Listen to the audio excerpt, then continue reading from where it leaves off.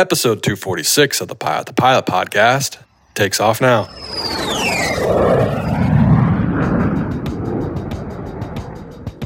Fly with Garmin Avionics? Then grab your mobile device and make the Garmin Pilot app your cockpit companion. Get advanced functions you'll use before, during, and after every flight, including updating your aircraft's databases and logging engine data, plan, file, fly, log with Garmin Pilot. The Pilot to Pilot podcast is brought to you by The Finer Points. The Ground School app contains knowledge and skill videos. Check it out at learnthefinerpoints.com.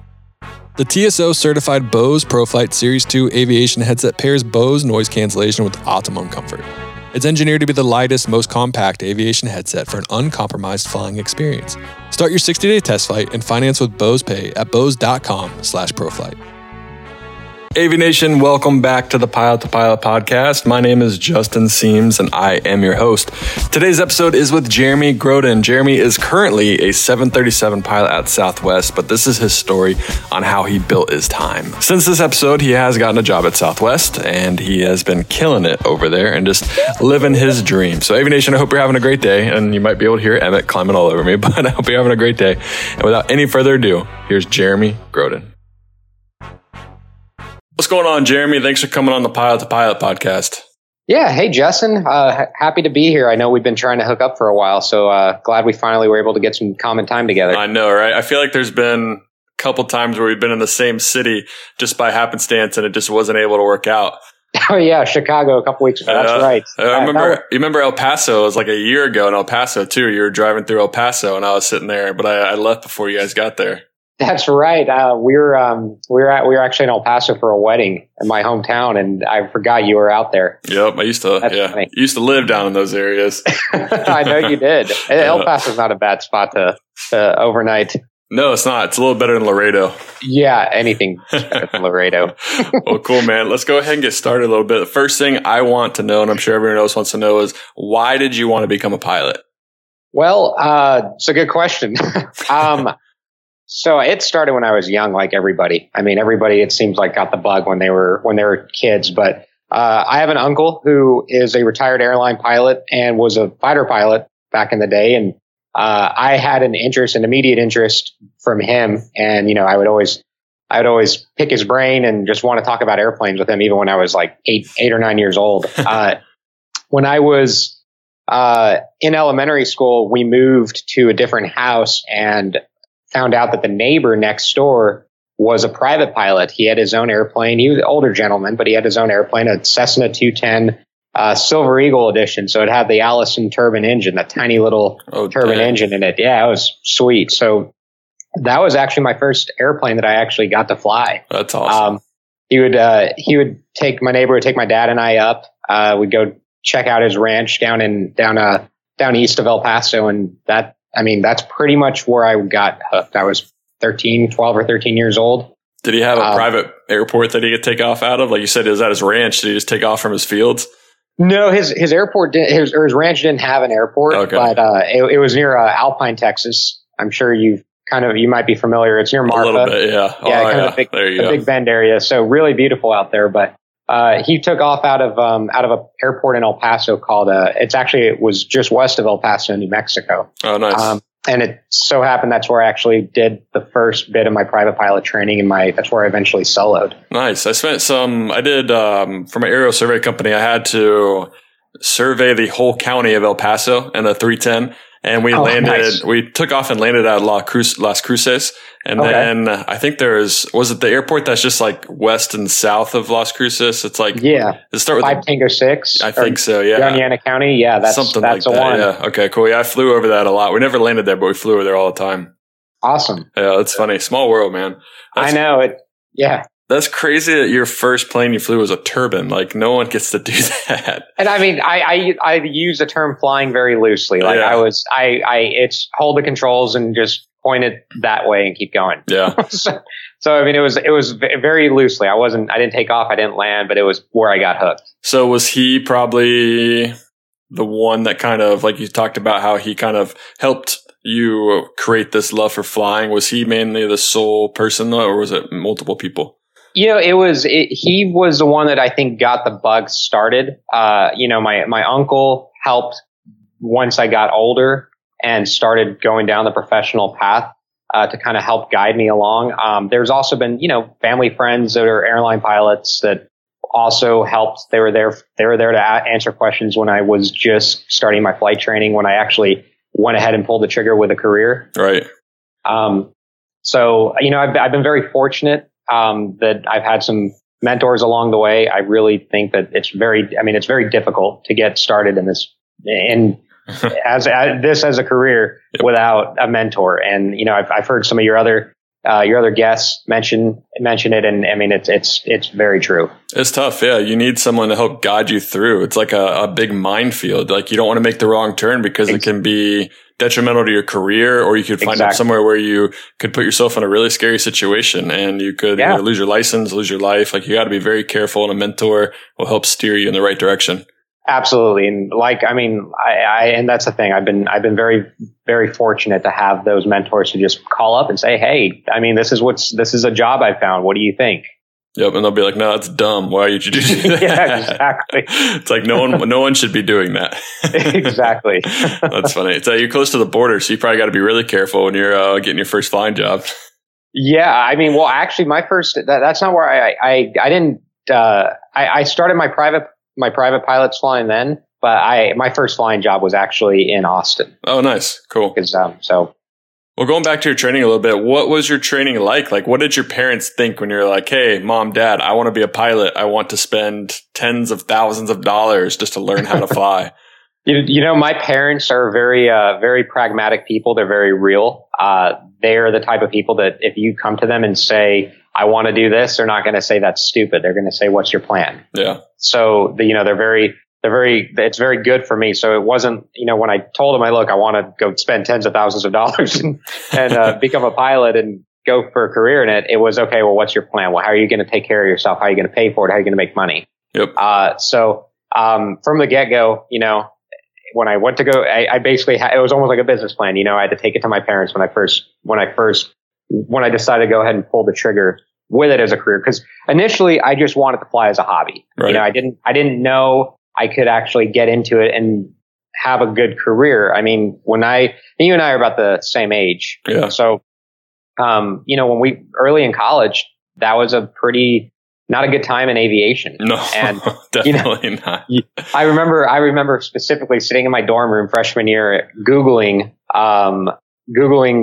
how to become a pilot, like a professional pilot, and somebody, like a forum where somebody says, why would you ever want to do that? Exactly. Don't go do something else. I had more people tell me I was an idiot for trying to become a pilot right now than anyone telling me that I should be a pilot. It was unbelievable. I never posted it, but I wrote something about it, and I'm a terrible writer, so I deleted it immediately. But it was crazy how, like, the mindset. I mean, I understand it was really bad back then. Everyone's being furloughed. You're getting paid like $18,000 as a FO for a regional, if you were even able to get hired on the regionals, which was like, it's not how it is now.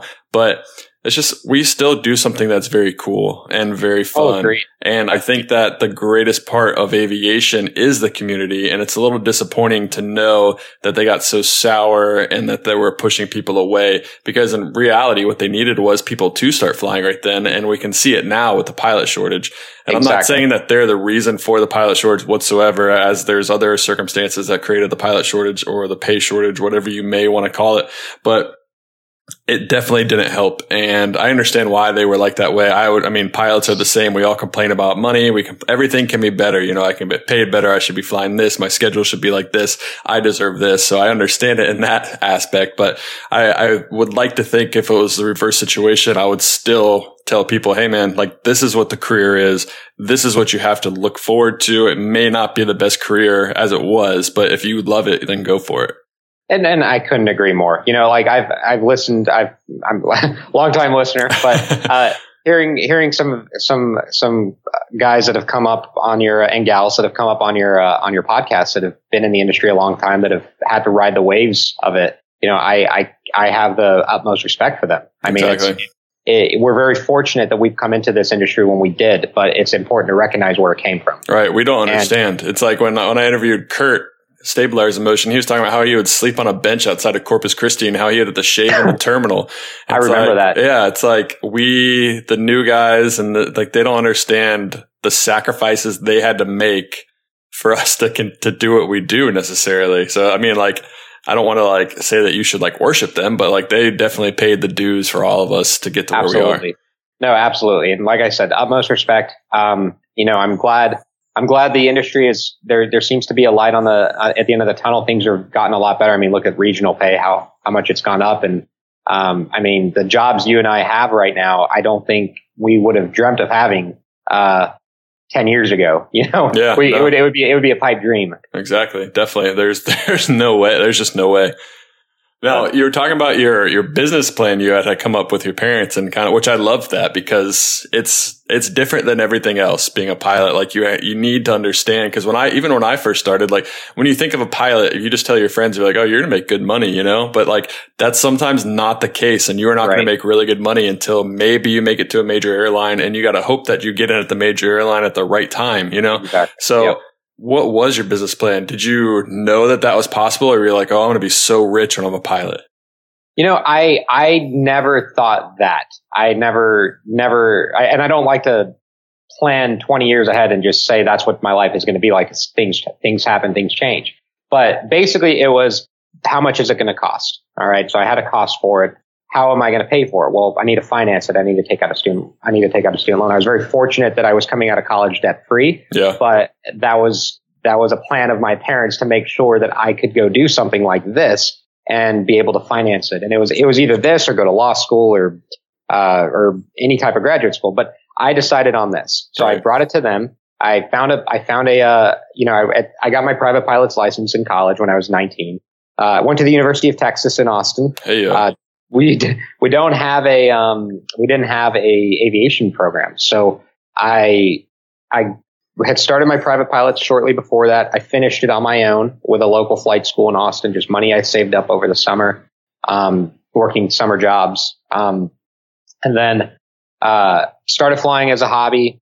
And then junior to senior year, I basically got really started diving into how can I make this happen?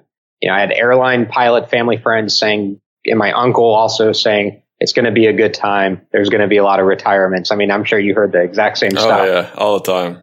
But, you know, finally I went ahead and did some research, found some flight schools, visited one. I actually drove down to Houston to visit one here in Houston that's coincidentally not here anymore. I had a terrible experience there. I'm not going to even say the name of it. I wonder why it's not around. Exactly. I just didn't feel welcomed. It was like, why are you wanting to become a pilot?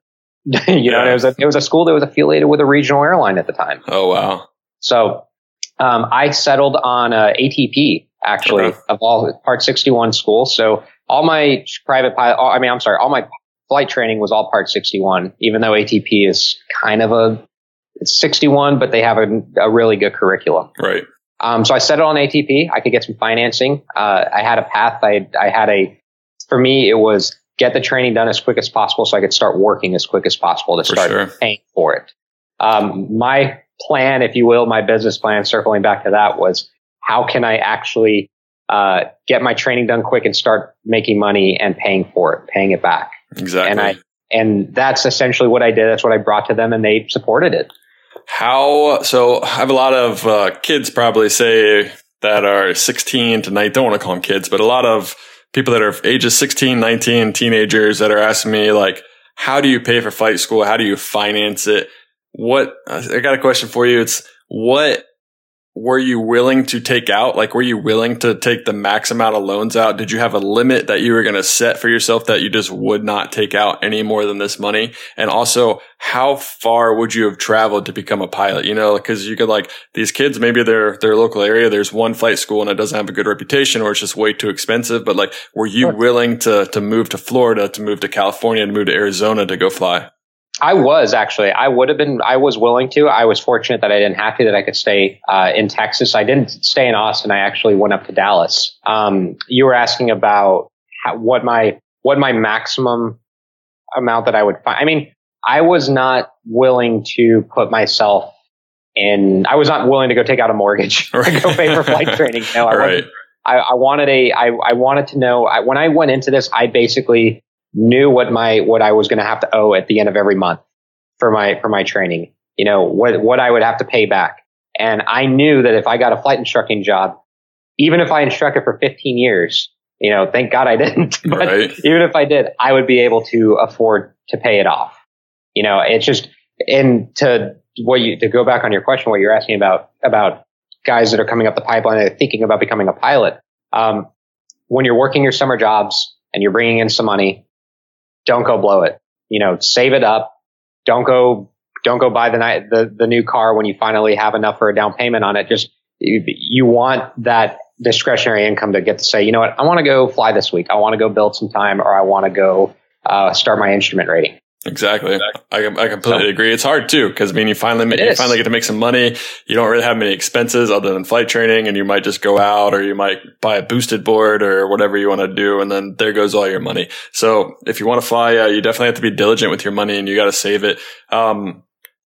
I don't know, this doesn't have to be in the podcast if you don't want to talk about it, but how long will it take you to pay off those loans, if you don't mind me asking, or have you already paid them off? I'm happy to talk about it. I was very fortunate that when I applied for flight training, this was again 2010, 2011. We are still kind of coming out of the financial crisis as a country, and credit was very slow to get started. If you remember, it would be almost virtually impossible to get a credit card, to apply for a credit card then. Now, so things have changed a lot now, but I didn't have the best interest rate. I refinanced it not that long ago and really helped myself out. It'll be all paid off in the next 5 to 6 years, probably. Nice. So, and I can still, I kind of set it up. I kind of set it up where I'm still saving and I'm still paying it off. The point is that I've been basically from the time I finished flight training and I started paying back my loans and I was working as a CFI, I tried like quarterly to get my loan refinanced. Okay, nice. So where's the best deal? Oh man, you just have to shop it. Yeah, that's. But in all seriousness, though, if you're looking to pay stuff back, the place I found is awesome. Good. So if you want to talk privately, I can definitely help you out with that. Try and kind of set you up. Sounds good, man. For sure. Just anyone in general, I think it's just refreshing to know that it doesn't have to be paid off your whole lifetime. You can pay it off in a decent amount of time. Now, you may not be able to live the glorious life of a pilot with all the money you're going to be making, but you're going to be setting yourself up for the future, and it's going to let you do more things in the future. Absolutely. And and again, the advice one more thing to just say is that you don't have to find the most expensive school. You don't have to find the best school, the glass cockpits and the nicest airplanes, but find somewhere that's going to work for you. Find something, work for you financially, work for you time-wise, and just in general, that's going to get you done quick. Completely agree. So you can shop around and right now is a good time. There's a lot of people trying to become pilots. There's a lot of guys doing it. So you can just shop around and find something that works. Exactly. That's what I did too. When I did my private at Ohio State, and then I moved back to Charlotte, and there was one big flight school that kind of everyone went to, and I just didn't like it. I didn't click with the owner. I didn't click with the flight instructors there. And I went to a smaller one on the other side of the field, and it was kind of struggling. They didn't have the nicest airplanes, but it was like a real family environment, and they were just going through an owner change. And I loved the new owner that was coming in there, and he was young and he loved aviation, wanted to buy airplanes. And I kind of bought into what he was saying. And it wasn't the most expensive. It was definitely cheaper. It wasn't glass cockpit. These planes were relatively old, but the maintenance was good. And he wanted me to do well. So I trusted him. And now that flight school is the biggest flight school in the area. And they're like a Cirrus dealer, and they have all these cool planes now. So it's just really, you don't have to pick the most expensive one. Now they might be the most expensive one now. But at that time, if you find yourself in a similar situation, don't pay attention to glass cockpit. Don't pay attention to all that stuff. Just get the best deal that is for you. Whether it's you click with the instructor, the owner, just maintenance, whatever. Exactly. And see where I decided to get my private pilot sat in Austin, where I'd started on when I was on break, on winter break in El Paso, just getting my summer and winter break, getting my private pilot started, and eventually soloed there. But when I was in school in Austin, that's where I finished it at a local flight school there. And it was the same situation. There was the nice school on the field that had the nice airplanes. They had some G1000 172s, and they were very expensive. Same, very rigid of a program. And then I found the school next door, and it was like very mom and pop, like you said, very much. It felt like a family. Had the older airplanes, and but he loved aviation. It was like the owner's kind of second career, and he was very passionate about it. So I actually ended up, when I finished up at ATP in Arlington, I actually finished up and went down to Austin to work for him as an instructor. Nice. I went back, and I was fortunate he hired me up, and I was happy to, it was just happy to have a job at that point. Exactly. No, I was, so I didn't go the instructor route. I went aerial survey. You went the instructor route. Did you have any other options when you were in that situation? Did you think about doing survey? Did you think about maybe SIC at a freight job? I don't know if they really had those back then where you could get on with 500 hours, but did you always want to be a flight instructor, or is it just kind of how it all worked out? I think it's kind of how it all worked out. ATP, they kind of funnel you into that direction. I mean, it kind of goes along with their model of get pilots up to the 1,500 hours and get them into the right seat of a CRJ. Yeah. But I think so they kind of funnel you, in the fastest way to do that, it seems, is to flight instruct, and they want you to, ultimately what they want is you to flight instruct for them. Exactly. They want to make money off you. Exactly. So I never really expanded out of that bubble through training to see if maybe I should go fly freight for somebody. I never did. Yeah. I thought I'd be an instructor, and that was just what I kind of set myself up for. Yeah. I mean, I don't think you're different than many of the pilots out there. Yeah. That thought, because I never wanted to be an instructor. So I would spend hours reading forums like, how do you not become an instructor? Like, what else can I do? And I finished my multi-engine commercial, and I started doing training for the CFI, but I wasn't interested in it whatsoever. And that's not to go, I don't have anything against CFIs or that route. It's just not what I wanted to do. And I was like 3 lessons in, and I got a call from one of the companies I applied to, and they're like, hey, we want to hire you to fly for our aerial survey company. We fly 206s, Senecas, Aero Commanders, and Cessna 310s. Awesome. And I was like, absolutely. Oh yeah, no kidding. And it turned out that job is one of the reasons how I got the dream job that I have right now, because I got all the multi-time at an early time. So it all paid off. And again, that's kind of, I would have jumped all over that. Like if I had that opportunity, I would have been all over it. I liked instructing, but it is certainly not for everybody. Yeah. So you did instructing. What was your first job after instructing? Did you do instructing until you got 1,500 hours? Did you? So I was flight instructing. I was instructing, but it was a really cool setup. I told you, it was a mom and pop flight school. I could work as much or as little as I wanted to. Nice. So of course I wanted to. I went into the trenches. I was grinding. I wanted to get the hours, and I wanted pay off those loans, and I wanted to pay off a loan for flight school, I flew a lot. I instructed a lot with them, but I also I started building up a good network. I was very fortunate that the school is out of a major FBO in Austin. Yeah. And, I was able to, I made business cards. And so I would pass them around. I would just introduce myself to pilots sitting at the FBO, to basically you and me guys now, or back then. So I mean, that's what you do though. Yeah, that's exactly what you need to do. That's what you do. And through that, I actually was able to get some contract gigs. I kind of got a little network of contract gigs going. I contract instructed for a flying club in Austin, and I also my name also kind of got out to private aircraft owners that own like Bonanzas and stuff. And I would go do BFRs, and occasionally, the owner of the airplane would be like, "Hey, my wife needs to go to Dallas. I'm busy today. Can you fly her up there?" So I got cool gigs like that, ended up through that finding getting set up with a company in San Antonio that was flying Merlins, in a Part 91 environment. And, I was flying SIC right seat in these things, and, actually getting stick time too, which was cool. So I actually got to fly them. And I did that for a few months. I built up a couple hundred hours in the Merlins. That's where I got the bulk of my multi-time. Yeah. And like you, it set me up for the job that I eventually were to get in Houston. Right. It's funny how you the first couple jobs can always be kind of sketched. I mean, I know my aerial survey job was great opportunity, great time, but you'll learn as you're going through this process, or if you've already gone through this process, the early jobs, they skip on maintenance. They don't want to pay you. They 20-hour duty days. The reason why they hire you at 250 hours is because they can't get anyone at 1,000 hours, if that makes sense. Exactly. So you just got to be careful in what you find, and it's just, choose what will set you up for the future, and just suck it up for 6 months, 8 months, 9 months, 12 months, be safe and get it done. Certainly. Couldn't agree more. I mean, there's good jobs out there, and as long as you're not putting yourself in as long as you're not putting yourself in a situation where you could get a violation, and or get in an accident. Yeah.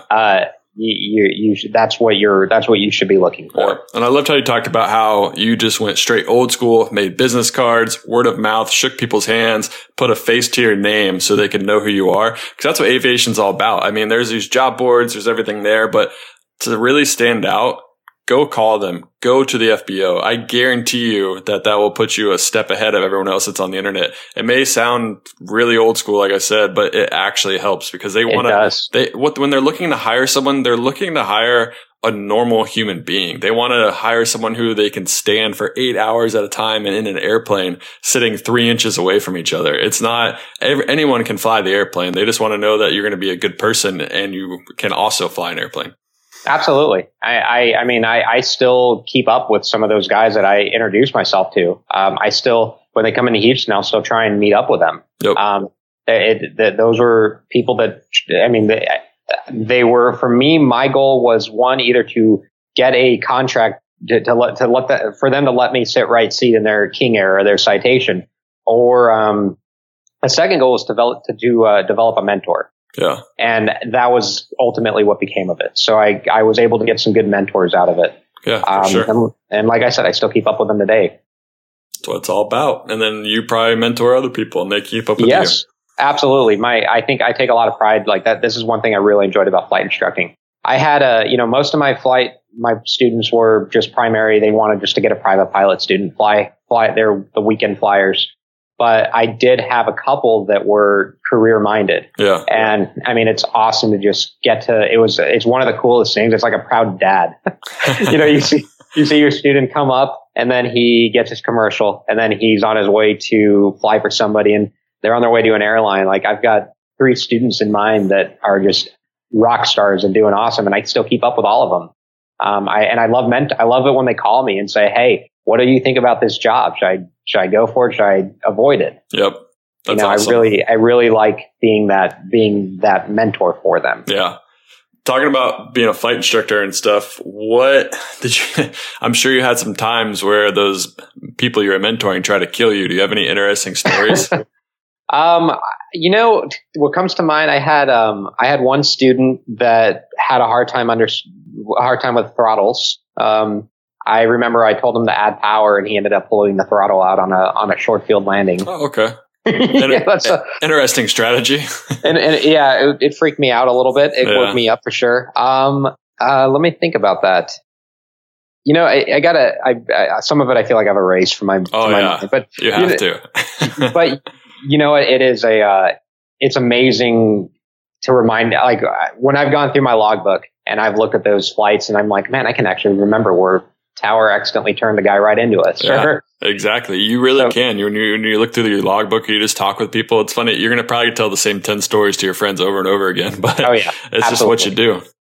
But there were certainly times where I had students that they were struggling. They were trying to understand. I had my students that just that thought they wanted to become a pilot, that were told they should become a pilot, and that they probably should not have.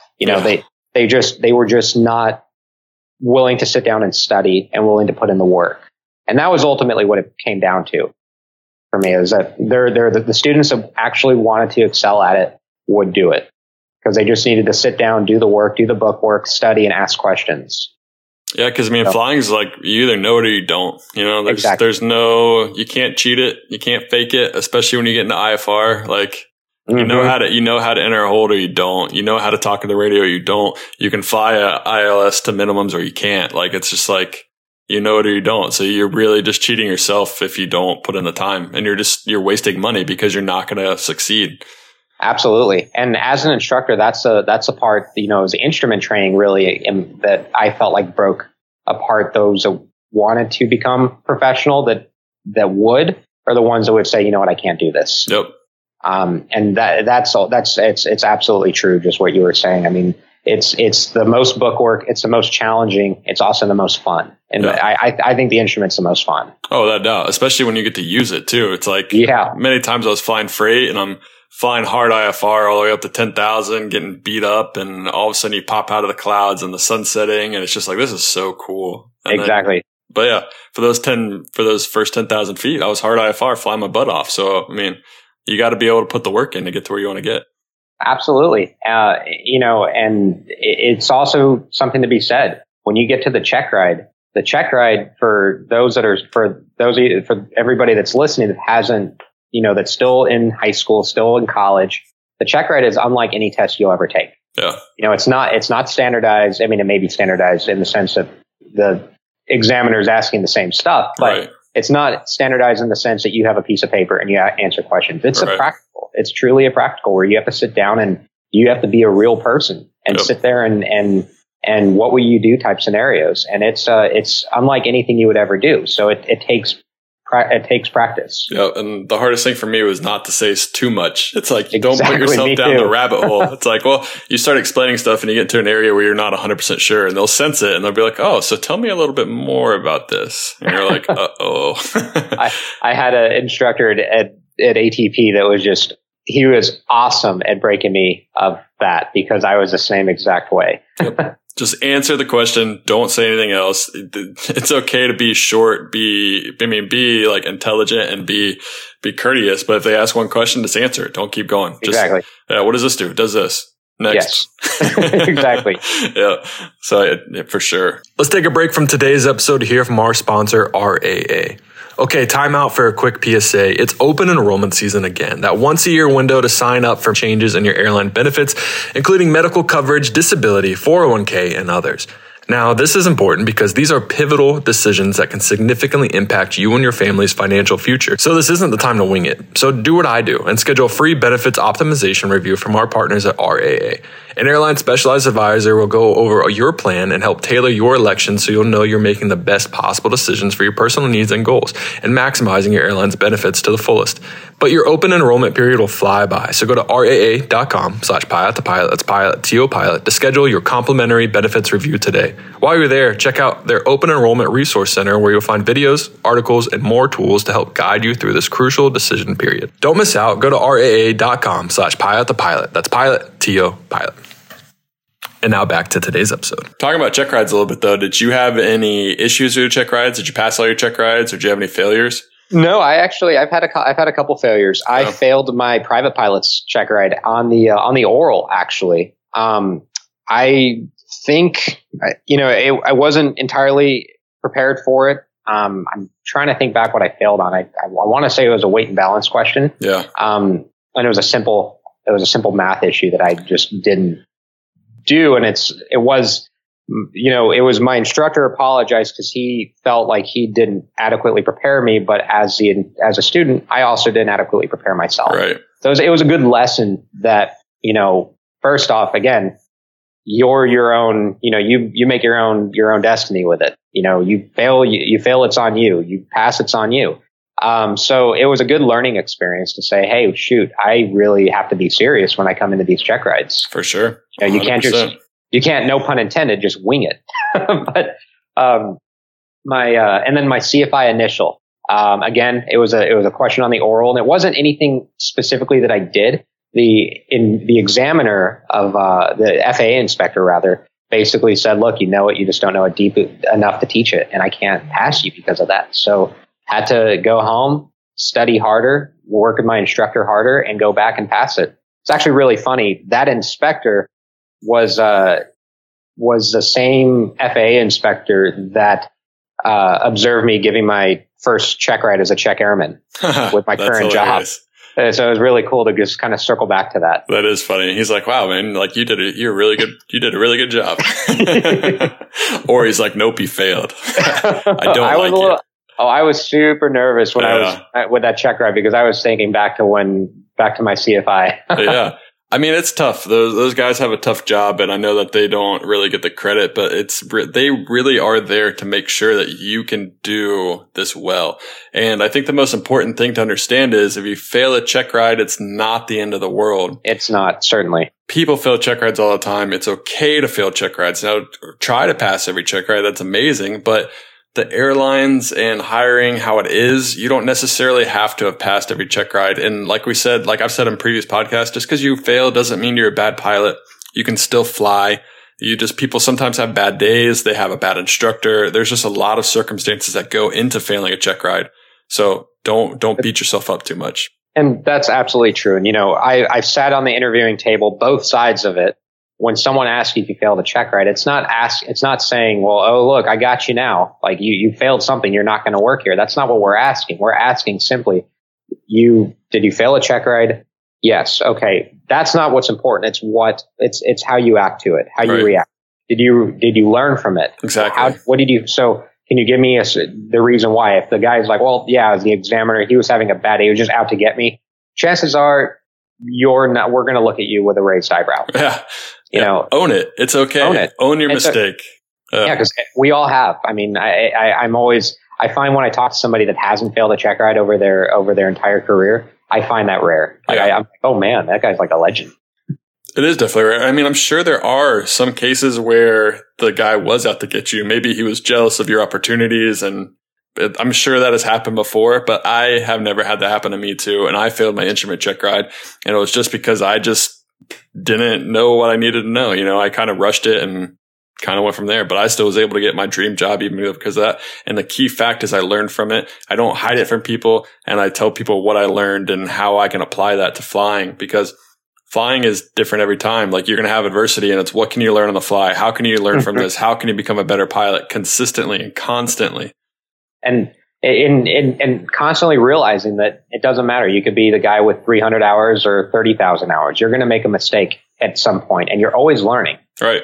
Every flight I'm astonished. Like, I mean, this I know sounds cheesy and basic, but I mean, I always feel like I learn something new on every flight. Well, yeah, it's funny. Me too. And I mean, I was just done with IOE, and I went out for my first trip with a normal captain, and he actually learned something from me. So it's like, just because you're the captain, you have 20,000 hours or 15,000 hours, like, you can still learn something from someone else. You're a flight instructor, a student can still teach you something. Like, that can't affect you in a way where you think you're a bad instructor or a bad pilot. Just, you have to be open to learning at all times. Just be open to learning, and also never be above somebody with less experience than you, teaching you something. Right. There's something to be said about that. For sure. And it's very important. You were talking about how you flew Merlins. What was that like? They're loud. Yeah. They're very loud. I've heard, I don't know, just seeing them. They're not the prettiest airplanes in the world by any means, but they help you build your multi-time. So they help me build my multi-time. They're loud. They're goofy, but it was a good flying airplane. It was like flying a truck. Yeah. But it ultimately prepped me for my job where I'm at now, because I was hired, like I said, flying King Air 200s. Yeah. And the King Air, way easier to fly than the Merlin, way more of a pilot's airplane. But that multi-turbine time really just helped me out.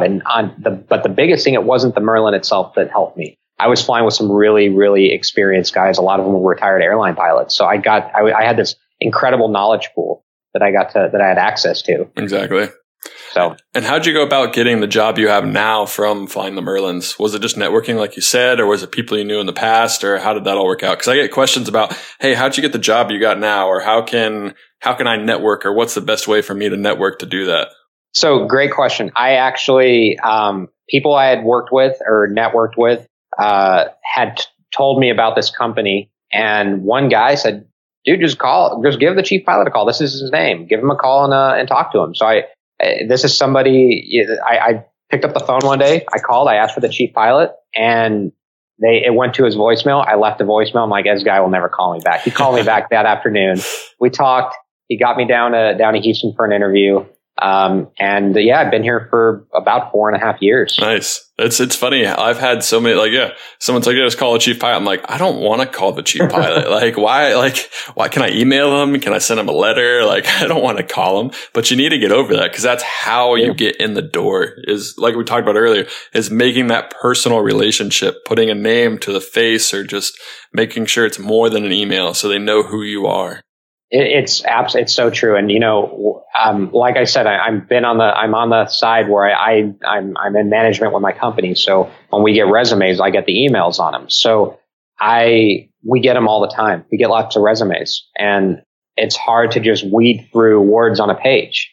If somebody makes a phone call, it just helps us. It puts that personal connection. It's like, well, this guy made a phone call. Yeah. He seems interested. This is somebody I really want to spend time on. Or I want to look into more closely. When we bring somebody in for an interview, a lot of the applicants aren't living here, so right. we're burdening an expense to bring them in. Exactly. I'd rather somebody that's making a phone call putting themselves out there than just words on a page. Definitely. And what can someone put? Because it's hard, because when you're looking at a resume, you're looking at flight time, you're looking at jobs that they had, planes that they flew. How can someone differentiate themselves on paper? Is it possible, or is it we say it is? What's the best way that they can do it? Consistency. Consistency. First off, a lot of the aviation resumes, my biggest criticism with aviation resumes is they're very basic. People aren't putting information into them. I've seen too many, way too many. One is too many, but way too many. Where there's just grammatically, they don't make sense. Yeah. Words are misspelled. Abbreviations for states aren't capitalized. Those are little things, but those are things that stand out to me and say, if you're not putting detail into that, how are you going to be as a captain? Exactly. So be consistent. If you have on an aviation resume, we put our flight experience, our total hours and everything. Make sure those hours make sense. Make sure the times work sense. Or make sure the times actually it works out. Don't just put it together one afternoon and send it out. Take some time and have all that in. But really, the big things, you want your flight experience. You want it nicely highlighted, yeah. Right? You want some work history. The one thing, and I know this is circumstantial, but it happens. But the one thing that also stands out to an employer, a potential employer, is if you have multiple jobs on your resume and you're at every job for no more than 6 or 7 months at a time, that stands out. And that understandably makes a hiring person, nervous. So, definitely, because you're investing in them. You have to get them a type rating. You have to make sure they're trained. You're going to put them in hotels. You're going to pay for their food, and that's money out of the company's pocket. So you need to make sure that, everyone knows that aviation and earlier jobs can be seen as stepping stones. And I think that people do understand that, but there's a difference between using it as a stepping stone and actually providing for that company and providing a purpose and a service that you can do for the company. Because the company wants to get everything they can out of the pilot, and the pilot wants to get everything they can out of the pilot or the company. So you just have to make sure it's even. Sure. Absolutely. And that's really what it comes down to. Keeping it even, making sure that you're going to be an asset for the company. It's something to be said with guys that are coming up the pipeline now. My biggest advice is if you're thinking about flying corporate, make sure you're not jumping from job to job, because it's something that a lot of employers will look at and just say, this guy's no good. Is that the one thing you would say that turns you away from people? Is that, or is there another, what's the one thing you see on a resume where you instantly crumple it up and throw it away? I would say that me personally, and then also with my other fellow, my coworkers in management, that's one of those things we'll look at and we'll say, oh, here's this guy. He's got this experience, but man, look how many jobs he's jumped. Look how many times he's worked. He's 24 and he's had 7 jobs. Exactly. So, and you know what? And this is again where say that's happened because maybe you worked somewhere that shut the doors 6 months after you started, or you went somewhere and it wasn't all that you thought it was going to be. Maybe they promised you something and they gave you an airplane that was broken half the time. Right. Say that is you. That's when the the ever so important phone call. Call the chief pilot, say, yes, my resume has that. I'm not going to apologize for that, but it's there because this job, it's best to just explain what happened beforehand, then your resume end up in the trash. Exactly. And just be honest, like even maybe put a little more detail in the email and just say like, hey, like I did use these jobs as stepping stones and I was able to find a better job, but just be like, hey, this is the job that I do want and I don't want to leave from this job, and just reassure them in every single way that you're there to help them. Sure. Certainly. That's cool. I'm glad that we got to talk about that because I don't think I've ever talked to anyone that's in a hiring position and that actually hires pilots. So that's pretty interesting. I think people will get some good information out of that. Yeah, I hope so. So. What? How many hours do you guys usually look at when you're hiring? We're with being a 135, similar to your operator. That we need to have about 1,500 hours. Gotcha. Just because meeting our vendors, the vendors we work with, oil companies, that's what they want to see. Yeah, it's like sometimes it doesn't come down to the company; it comes down to the insurance. Exactly. Like it's like the insurance, like, hey, like. It's great. You could hire a guy with 900 hours, but this guy can't fly unless he has 2 jet engines on here, has 2 pilots, has catering fully stocked. It's like, what? So insurance really is kind of the overall ruler in a lot of that. It is. And I hated that coming up the pipeline. I wanted to be 500 hours and getting in the right seat of a Global Express, but that's not going to happen. It's so funny how that has changed in me too. The whole time I was doing my training, it's like, man, this 1,500 hour rule like sucks. Like I took it personally and I was just like, this is just so annoying that this has happened to me. But as I've kind of come up in this career, I'm like, you know what? That's actually not a bad rule. And I kind of like the fact that there's 1,500 hours. I don't know if it's just because I went through it and I feel like other people should have to go through it too now. But I don't think it was as bad as what I initially thought it was going to be. And I agree. I didn't like it at first. When that rule changed, I was in training and I was like, oh man, it's going to take me longer to become an airline pilot. My ultimate goal at ATP was actually to become an airline pilot. I didn't tell you that. Yeah. But I was saying that and the rule changed and I hated it. And then as I've been working in the industry, as the years have kind of gone by, I've realized it's actually been very good for us. It's been good for the industry. It's bumped pay everywhere. And we hear about the regionals. We hear about the airlines. There's pay going up, but it's affected corporate and it's caused operators to start providing more for their pilots. And that ultimately is good for the industry. Oh, without a doubt. It is. And I completely agree. And you're talking about how you want to be, or your goal at ATP was to be an airline pilot. Is that still your goal now, or can you see yourself staying in the corporate world forever? I love flying corporate. I love the lifestyle. I like getting to, we get to fly to some pretty cool places and hang out from time to time. Like I was in Cancun 3 weeks ago, and that was awesome. Oh, nice. I was there for 3 nights, and I'm there working, but I'm not.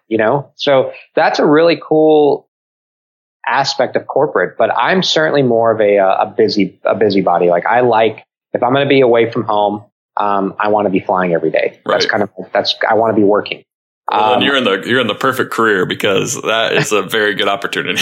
Exactly. Yeah. So I'm more, I'd say I'm more I definitely like the airline lifestyle a little bit more. I can't say in comparison because I haven't worked for the airlines, but the idea of it attracts me more, but nonetheless, I'm enjoying my time in corporate. Good. And enjoy where you're at. That's the most important advice I think you can give someone that's just getting out of their first job or even getting their first job. It's like, enjoy it. Like, don't keep looking over your shoulder for the next job. Don't keep thinking, man, I really wish I was here, or I can't wait to get here. It's like some of my most fun times flying was at the sketchy aerial survey company. I was able to fly with friends that I knew from college. We were going to cool cities. We were 22, 21 years old, flying around and doing going to San Antonio and Austin, going to Orlando. I got to fly through the Disney TFR for aerial survey and just I got to do really cool stuff and it was just fun. So just enjoy where you are. But I mean, at the same time though, always light that fire under your butt to keep you going,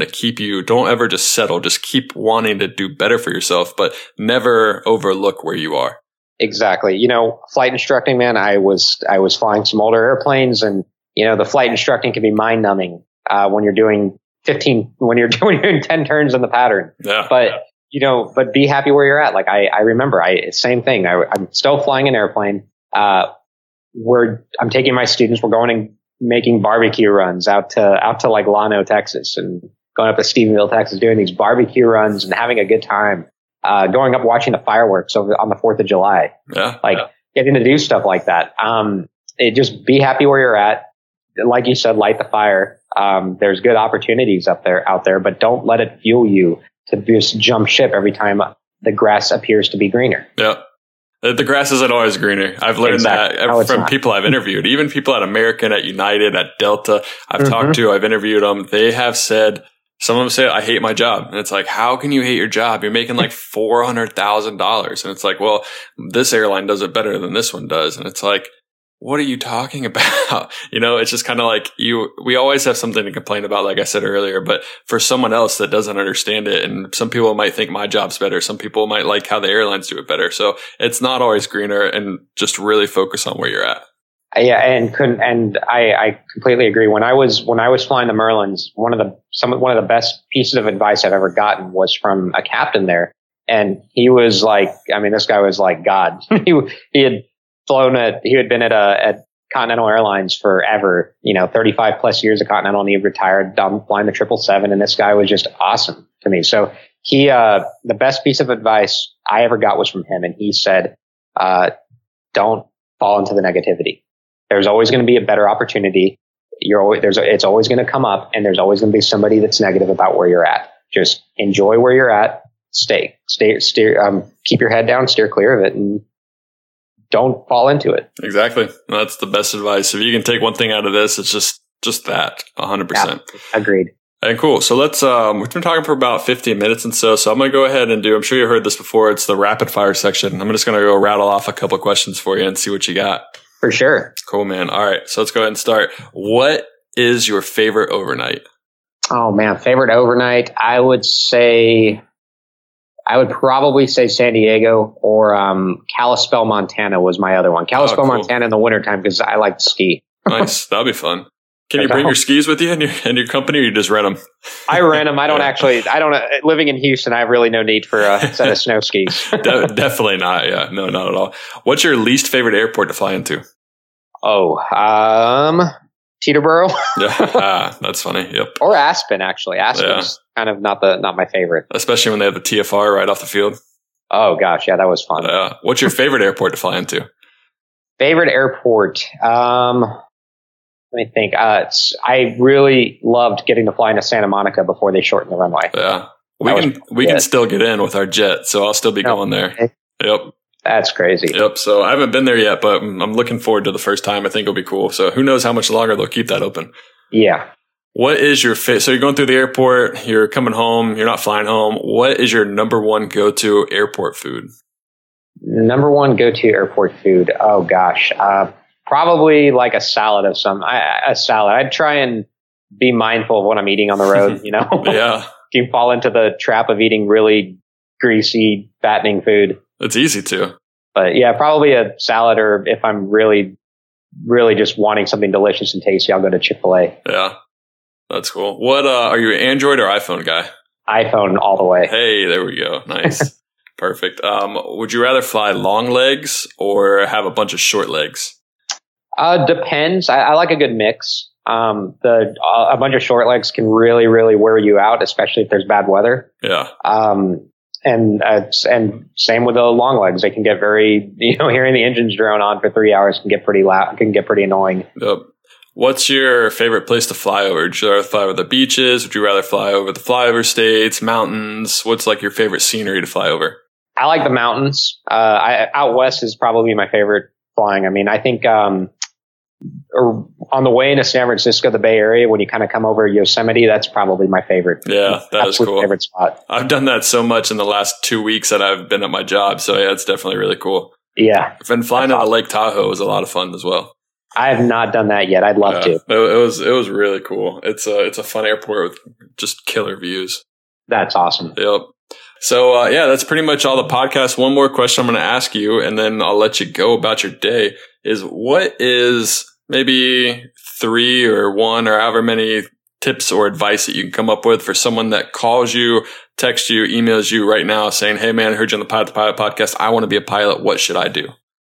Oh, geez. Well, first off, I'd say do your research. Start looking into flight schools. Find something that works for you. Ask a lot of questions. And like I said, do research. Figure out what it's going to cost you, what your end cost is going to be, and what your plan is going to be after that. So yeah, no, I would definitely agree.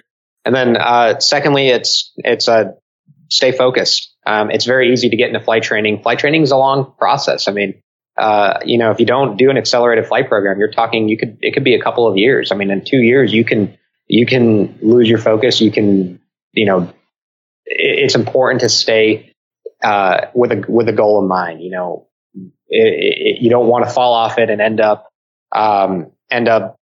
blowing your money and buying a new car or just dumping all together. I mean, stay focused with it and good things will happen. Yep. I completely agree. Perfect. Well, thanks, man. Well, Jeremy, I appreciate you coming on the podcast. I'm glad we finally were able to get it done. Likewise, Justin. I think your kind of information about hiring and just your story really helped people. And I look forward to hearing the feedback from it. And I guess one thing, if you want to give out your email or anything, if anyone has a time and maybe is interested and fine for you guys, they can go and send you, and maybe you can get some leads this way.